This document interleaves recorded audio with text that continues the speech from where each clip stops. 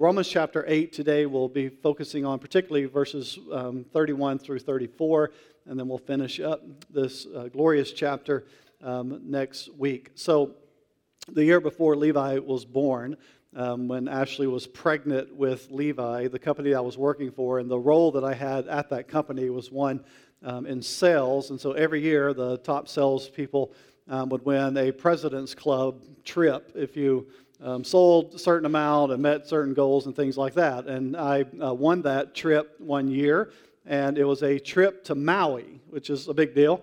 And so Ash and I got to go to Maui, to Hawaii, with kind of our baby moon, was how we phrased it. And I was able to play that card for the entire trip.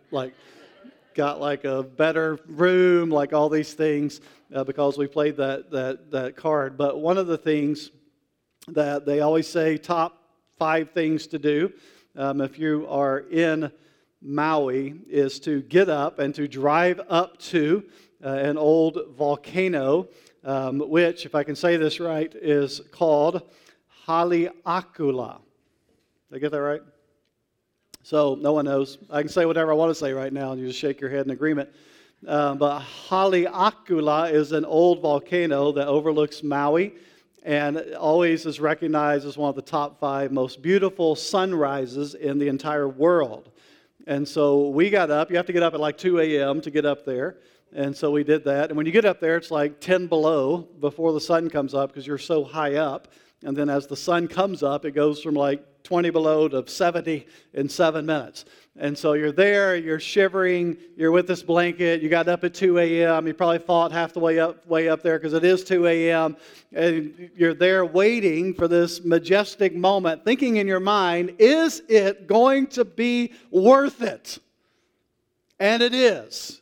It is the most glorious thing you could ever imagine, to watch the sun come up in that moment, and then like after 10 minutes, you're like, okay, now it's hot, let's leave. But it's beautiful, and some of you have had similar experiences where maybe you've climbed a mountain to see a view. My oldest daughter is with us this weekend to help celebrate Levi's birthday, and she lives in Colorado, which has a ton of great mountains to climb and great views to see, and so she's constantly on the weekends going to certain summits and seeing beautiful views and sending back pictures to make us jealous that all live here in Alabama. And so climbing a mountain and seeing a beautiful peak or a summit, that's what happens in Romans chapter 8 when we get to the verses that we are covering the next 2 weeks. What a magnificent chapter this has been. We've said from week 1, scholars often refer to this as the greatest chapter in the greatest letter, in the greatest book in human history. We saw last week Romans 8:28, which some call the greatest verse in the greatest chapter. And the end of this tremendous chapter reminds us what a glorious conclusion we have to the beautiful things that we've been walking through in Romans chapter 8. So let's read 31 through 39, and then we'll come back and we will just focus on 31 through 34 today, and then we'll finish up next week. I'm going to put these on, even though I feel like I don't really need them, but I don't want to blur words together. What then shall we say to these things? If God is for us, who can be against us? He who did not spare his own son, but gave him up for us all, how will he not also with him graciously give us all things? Who then shall bring any charge against God's elect? It is God who justifies. Who is to condemn? Christ Jesus is the one who died, and more than that, who was raised, who is at the right hand of God, who indeed is interceding for us. Who shall separate us from the love of Christ? Shall tribulation or distress or persecution or famine or nakedness or danger or sword? As it is written, for your sake we are being killed all the day long. We are regarded as sheep to be slaughtered. No, in all these things we are more than conquerors through him who loved us. For I am sure that neither death nor life, nor angels, nor rulers, nor things present, nor things to come, nor powers, nor height, nor depth, nor anything else in all creation will be able to separate us from the love of God in Christ Jesus our Lord. And we could just say amen and go home, right?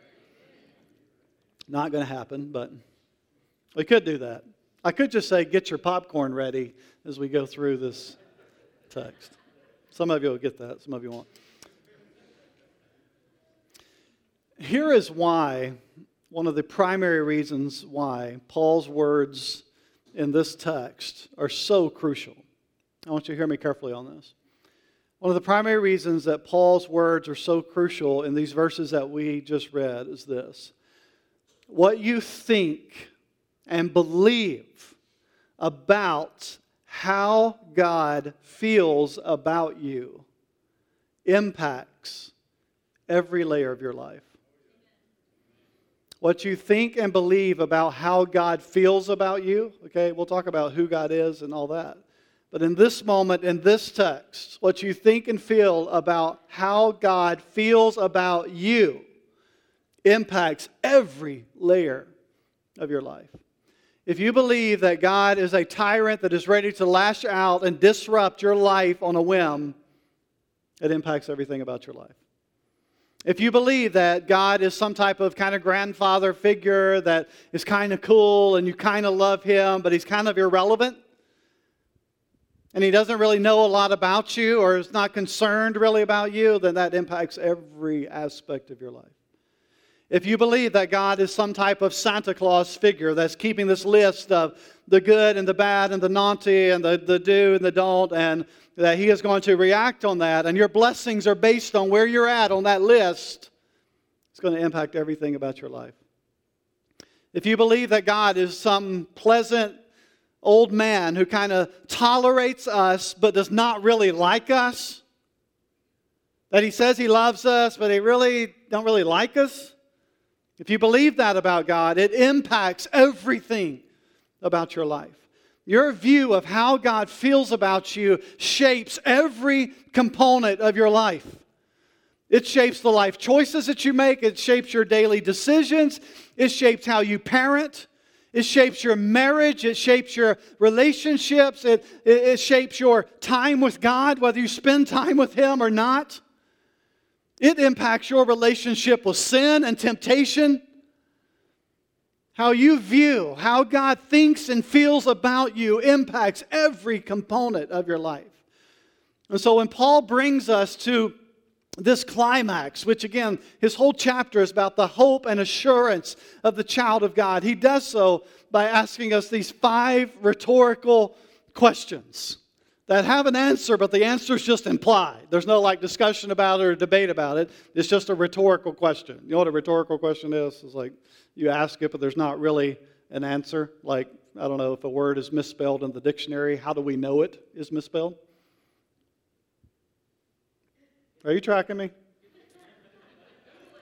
If it's misspelled in the dictionary, how do we know it's misspelled? Why do we say something is out of whack? What is a whack? Does anyone know what a whack is? Why do we use this phrase? Why are they called football stands when we spend most of our time sitting in them? Shouldn't it be football sits? I don't know. These are rhetorical questions. Why is phonetics spelled the way it is? Only a few of you are getting these. These are really good rhetorical questions. Why is abbreviated such a long word, right? These are rhetorical questions. Why is it if I open a can of evaporated milk, the milk is still there? It's not evaporated. These are rhetorical questions. But unlike these pathetic, obviously, rhetorical questions, Paul's 5 questions have life-impacting potential. And so we're going to drill down on these our last 2 weeks. And heads up, there's an implied answer to every question. Question 1, if God is for us, who can be against us? If God is for us, who can be against us? And the implied answer to that question is what? No one. No one can be against us if God is for us. Go back to verse 31 again. What then shall we say to these things? If God is for us, who can be against us? What shall we say to these things? What things is he talking about? Well, bigger picture, last 4 chapters from Romans 5 forward, he's been talking about what it means to live out our faith. But more directly, he takes us right back to our previous verses that we looked at last week, which again, if you missed last week, you have to go back and listen to that message. Romans 8, 28. And we know that for those who love God, all things, we sang about this morning, all things are working together for good. For those who are called according to His purpose, for those whom He foreknew, He also predestined to be conformed to the image of His Son, in order that He might be the firstborn among many brothers. And those whom He predestined, He also called. Those whom He called, He also justified. Those whom He justified, He also glorified. And then Paul follows up those tremendous words that we saw, how Romans 8:28 only makes sense in light of verses 29 and 30. Paul summarizes that and basically says, like, what is left to say? What can I add here? What else can I tack onto this? What then shall I say to these things? Now, it is important to notice that Paul qualifies his question here. He doesn't simply say, who is against us? That's an entirely different question. Who is against us? Like, that's a question that most of us can answer with a kind of formidable list of foes, people who are against us. I mean, like starting with Satan and his cohort of demons. Who's against us? Well, we can come up with a list, can't we? And our list would probably include hardships and suffering, trials, indwelling sin, death, even though it's defeated. It's a foe, right? It's against us.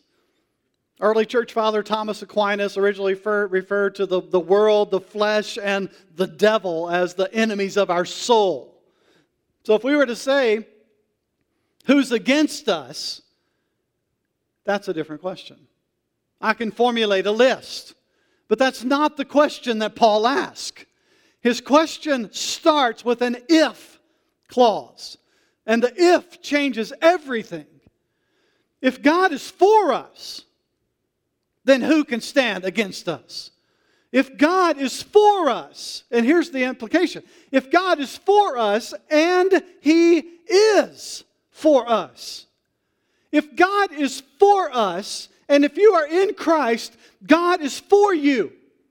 God is for me. This if clause changes everything. This is one of those instances we can just put our name in the blank. If God is for Devin, if God is for you, just insert your name there if you're a follower of Jesus. If God is for me, then who can stand against me? If God is on my side, if God is for me, and this as we remind ourselves last week, God is not against me. God is not on the fence. God's not waiting to see how I act. He's not waiting to see if I keep up with my behavior list. He's not waiting to see if I read my Bible this morning or spend time in prayer or make good choices today. No, God is 100% entirely for me. Regardless of what's going on in my life, He is for me. He is not against me. If you're a parent, you kind of get this at a limited, kind of flawed perspective, don't we? I mean, how many times as a flawed, sinful, broken, inadequate parent do I say to my kids, particularly when they're growing up, like, Daddy's for you. I'm in your corner. I'm your biggest fan, right? I'm going to cheer you on. I'm for you. I believe in you. Is this language that you use as a parent? Language you're constantly using as a parent to try to help your child understand I'm in your corner in order to do what? To instill a little bit of confidence in them. Whatever they're doing. If they're playing soccer as a 4 or 5-year-old, if they're getting ready to take a test, if whatever's going on in their life, that little bit of I'm on your side. I believe in you. You got this. You can do this. Like, we understand this. Like, if God is for us, like, this is language that we use as flawed, inadequate parents that can't step into that gap all the time. And yet God, our perfect Heavenly Father, says to us as His children, I am for you. I am in your corner. You got this. The point of this question that Paul asks is this: if God has purposed my good, like we saw last week, and if He is for me, why should I ever fear opposition? Considering who God is, considering His attitude toward me, who can be against me? I can live with confidence. I can live with hope. Here's a big one. I can live without fear of my past, my present, and my future. I can live without fear of my past.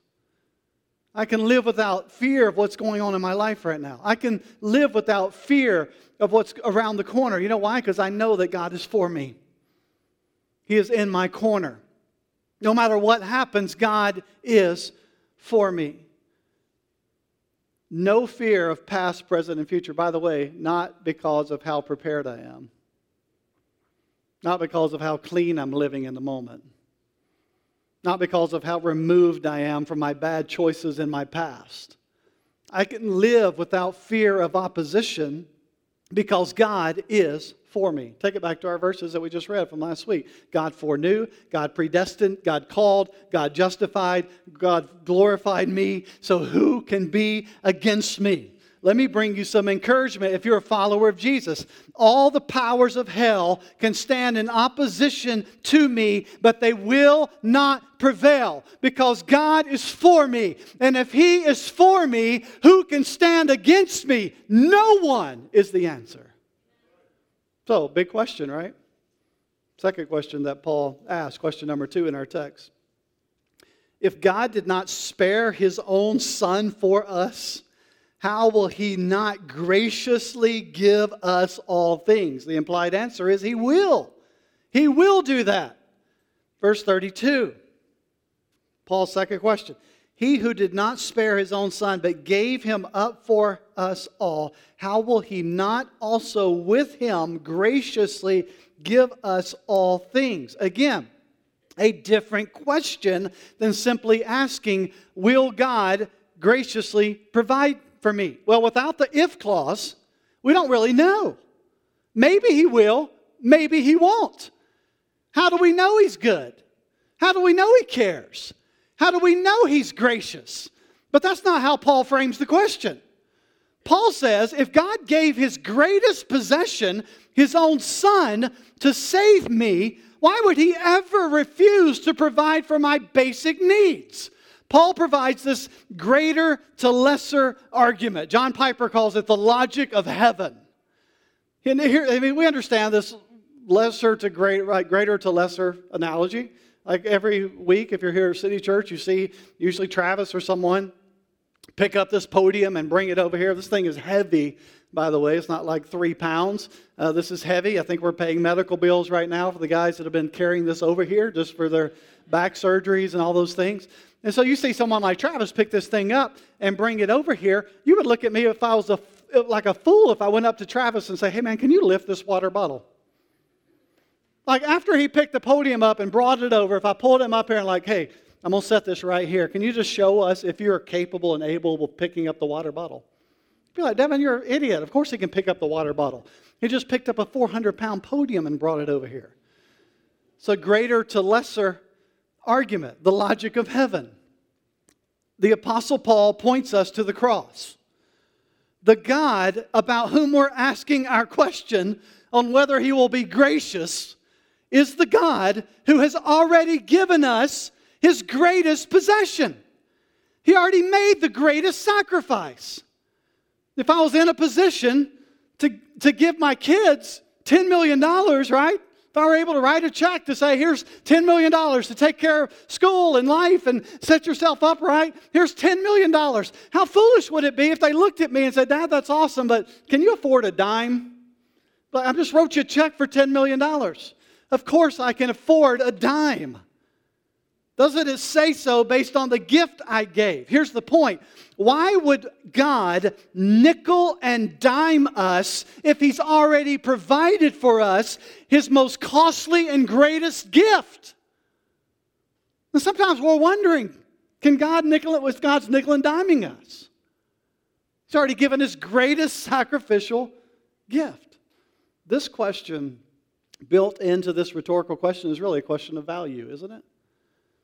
Value is what someone is willing to pay for something. It's the eBay rule, right? You could think whatever you're selling is worth whatever amount of money you think it's worth. But how much is it really worth? what someone's willing to get out of their billfold or their bank account and pay you for it. You can put grandma's lamp on eBay thinking it's worth $500 because you got a bunch of memories with it. But if Joe in Alaska is going to give you $25 for it, that's what it's worth, right? Value. How much is something worth? We're teased my parents when they were transitioning over here. They were moving out of a house that they've lived in for, 150-ish years. And so they've lived in this house, and they bought all this furniture back in the day that was nice. And how does Dad always describe it? Oak furniture. And all this oak furniture. I'm like, yeah, and it was awesome in 1982, but it's 2021. It's not worth X amount of dollars just because you think it's awesome oak furniture. It's worth what someone's willing to pay you for it. That's the value. You ever been to those yard sales where you're walking around and somebody's got the lamp out there and they got like a $100 price tag on it? You're like, I'll give you a quarter. But it's like, the value is worth, right? The value is what someone's willing to pay. Follow this thought. If God was willing to give His own Son for us, His most valued possession, how much more is He willing to provide for our needs? Jesus said in the Sermon on the Mount, if God is willing to provide for the birds of the air, how much more is He willing to provide for His children? Here's what this rhetorical question is saying at its just ground level.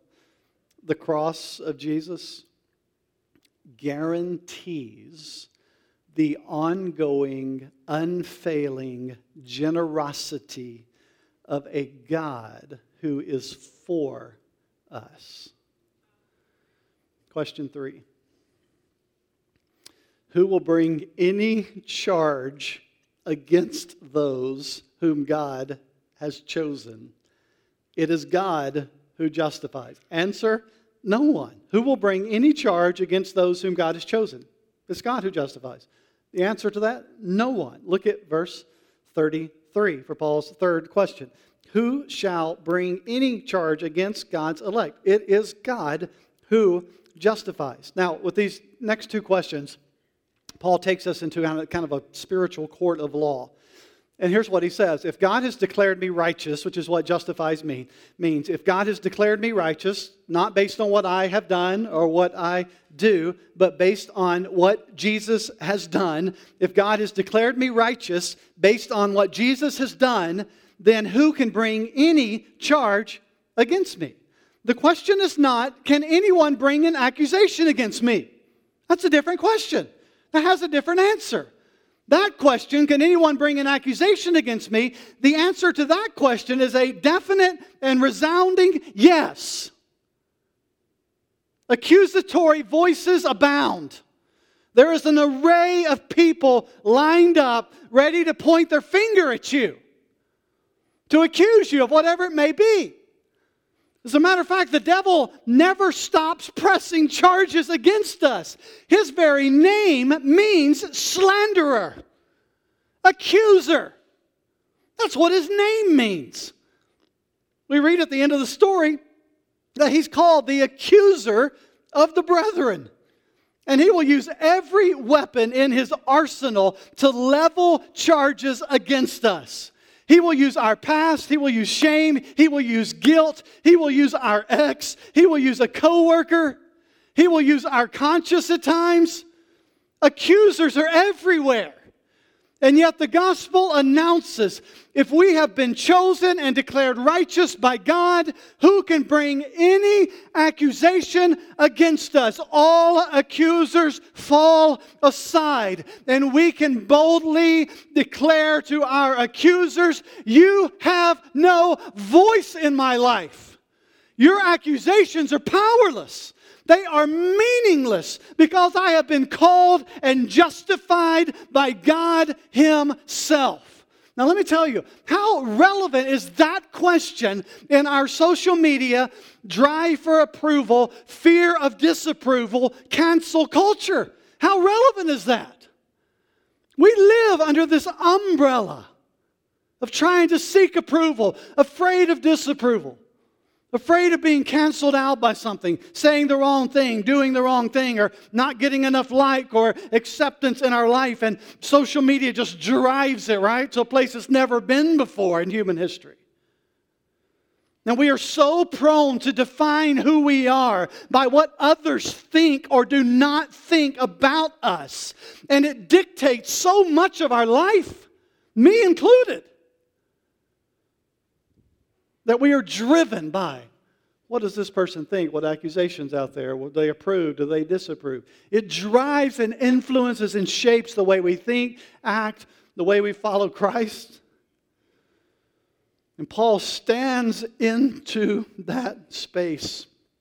And he drives us back to the good news of the gospel here. And he says, if God has declared me righteous based on what Jesus has done, the approval or disapproval by anyone other than God is unimportant. Now let's be quick to say here, we hear those voices, don't we? We hear accusations. Sometimes they appear to be justified. We hear them. We hear them. But the question is, for those of us who are in Christ, do they define us? Do they dictate our lives, how we live life? When we have been declared righteous by an eternal God, who can bring any charge against us? Question 4. If Jesus died, was raised back to life, is at the right hand of God interceding for us, who can condemn us? And the answer to that is no one. Look at, again, 34. Who is to condemn? Christ Jesus is the one who died. More than that, who was raised, who is at the right hand of God, who indeed is interceding for us. Paul takes us all the way back to verse 1 of this magnificent chapter. That there is now no condemnation for those who are in Christ Jesus. In Christ I am not condemned because Jesus took my condemnation. Once again, plenty of accusers, plenty of detractors, plenty of critics out there, plenty of condemners out there. Did you know the Apostle John said in his little epistle, 1 John 3:20, that even my own heart condemns me at times? And then he goes on to say, but God's bigger than my heart. That's why it's so dangerous to follow this whole kind of Disney mindset of, well, just follow your heart. Whatever your heart tells you. Old Testament says your heart is desperately wicked. New Testament says my heart will deceive me. Follow your heart? No. Don't follow your heart. It'll probably lead you astray. Follow what the Scripture says, right? Open it up. Understand the truth of where God's leading you in conjunction with how the Holy Spirit is leading us. My own heart is oftentimes one of my biggest accusers. But we do not live as the condemned. We live as those who are not condemned. And Paul says it's because Jesus died for the sins that condemned me. He overcame the penalty of those sins, he says, by being raised back to life. And now the crucified, resurrected Christ, having completed his redemptive work, Paul says, is seated at the rightful place of supreme honor and authority at the right hand of God. That's what that image means in the New Testament. When you see that it says Jesus is seated at the right hand of the Father, that means he's not up pacing around, wondering how this thing's going to turn out. He's not up wondering if the victory's going to happen in the end. The idea of seated means that everything's taken care of. He's resting. It's completed. He reigns in absolute authority. But Paul says he's not just sitting there idly twiddling his thumbs. What's he doing? Interceding for us. Praying on my behalf. Constantly speaking to the Father on my behalf. Interceding for me. Continually serving as the great high priest and advocate.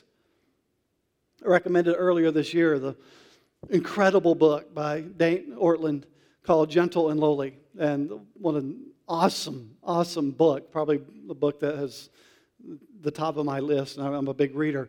And the book I recommend probably more than any book I've ever recommended. The Idea, Gentle and Lowly. And Ortlund says in that book that Jesus is in heaven. I love this image. Jesus is in heaven constantly hitting refresh on our behalf, interceding for us, constantly hitting refresh on my behalf. Here's what that means. For me to be condemned as a follower of Christ, for me to be condemned, God would have to deny himself. He would have to deny who he is for me to ever be condemned by him.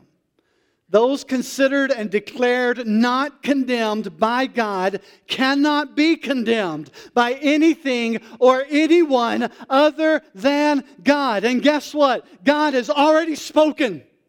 And he's already said, not condemned for those who are in Christ. Listen to me. Again, so important in our day and time. Your worth is not determined by your good or bad behavior or someone else's opinion of you. Do you know psychology and even life tells us that our identity is most established by what the most important person in our life thinks of us.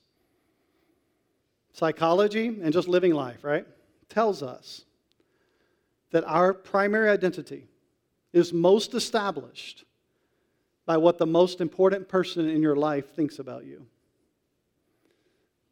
Parents, your spouse, your boss, your peer group. Whoever fits into that category is the most important people, the most important person in your life. What they think of you dictates often your identity. I'm here to tell you that if you are in Christ, God is the most important person in your life.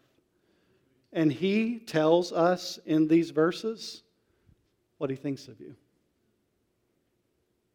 Here's the thought, though. What if we lived life with that belief? What if we lived life with the belief that A, God is the most important person in my life? We could start there. And B, because God is the most important person in my life, I am who he says I am. That's more than a song. It's more than a cliche. I am who he says I am. What difference would it make in my everyday life if I just lived with the truth of this text?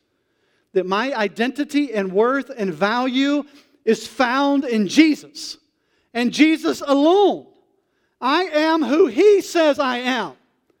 Paul proclaims boldly and loudly in this small but life-impacting section, God is working all things for our good so that we might be conformed to the image of his Son. How do I know that? Because in Christ, remember he used the phrase last week, you know.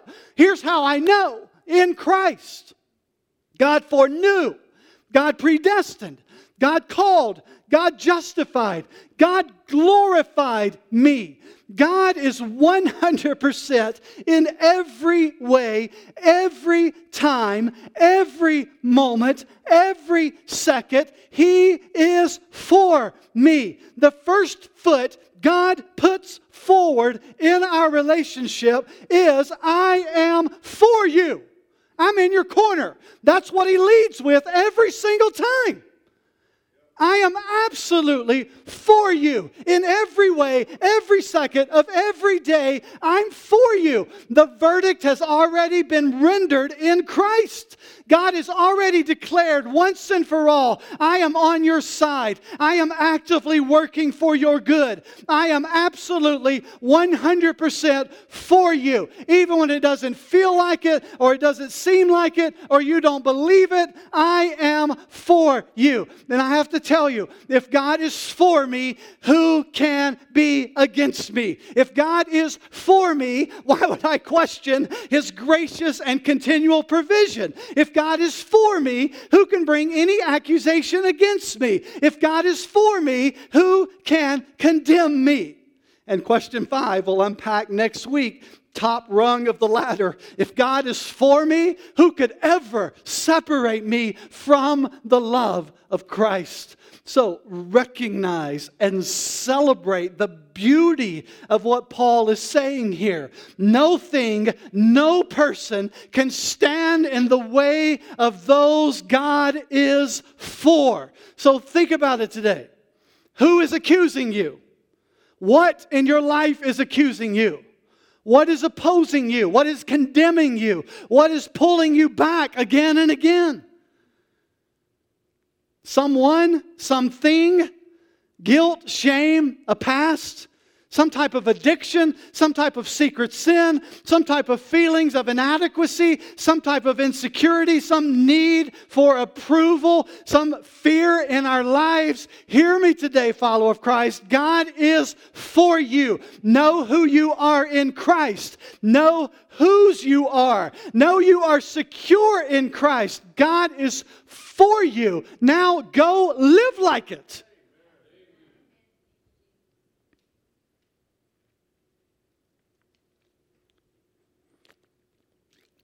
I'll tell you this story and I'm done. Some of you have heard this story before. So, a lot of you know Ash and I's history, or kind of how our story of redemption has unfolded. There was a season in my life that I was on a road toward restoration and reconciliation and redemption and God doing His work in me. But I was still plagued and haunted deeply by choices and sins in my life, and maybe more importantly for our text here, what other people had to think about me or say about me. There's a season in my life I wore a lot of labels that were not good, positive, Christ-affirming labels. And we could go through the list of what those look like. Some people would still identify me with that list. And there was a moment where I was wrestling with that and struggling with it and who I was in Christ. And I was just reading in Romans to try to hear something from God from the text that would give some assurance or some confidence in my heart. And I read Romans 8:1, and it was a pivotal moment in my life, my restoration, that would forever kind of mark the direction of where I headed from that point on. And that was the verse. There is therefore now no condemnation for those who are in Christ. And in that moment, from that text, God said to me,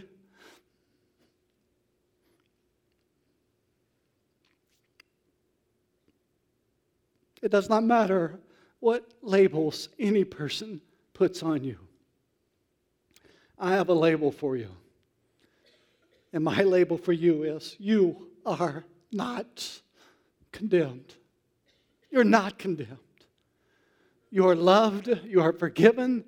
You're chosen. You're justified. You are glorified in me. You are not condemned. So, are you going to wear the labels that everybody else has for you? Or are you going to wear the label that I have for you? That will mark your identity from this point forward. And it wasn't some weird, like God spoke from the clouds to me. It was God the Holy Spirit doing His work in my heart, in my life, in conjunction with the text, the voice of God on written page to say, Devin, know who you are. Know who you are. I know what you've done. I know where you've been. I know what others say about you. But I want you to know who you are in me. Know who you are in me. And I want to tell you, that moment in that season of my life set us on a trajectory and on a path toward a redemption and a grace and a restoration process that has enabled us to be able to step into spaces that we never thought would ever be possible for us again. and to be able to allow God to do His work through our broken story, through our story of redemption, and to speak into the lives of many of you that sit in these seats, right? That have had similar stories, similar life experiences, similar places of life that have said, we get it, like we identify with you. I've been there. Some of you are there. And God gives us this platform, no matter what it looks like, to be able to say to you, know who you are in Christ. God is for you. I don't care what you've done, where you've been, what others are calling you. Know who you are in Christ. Turn to Him. Run to Him. Find your identity in Him. He is enough for you, City Church. If God is for us, who can be against us? No one.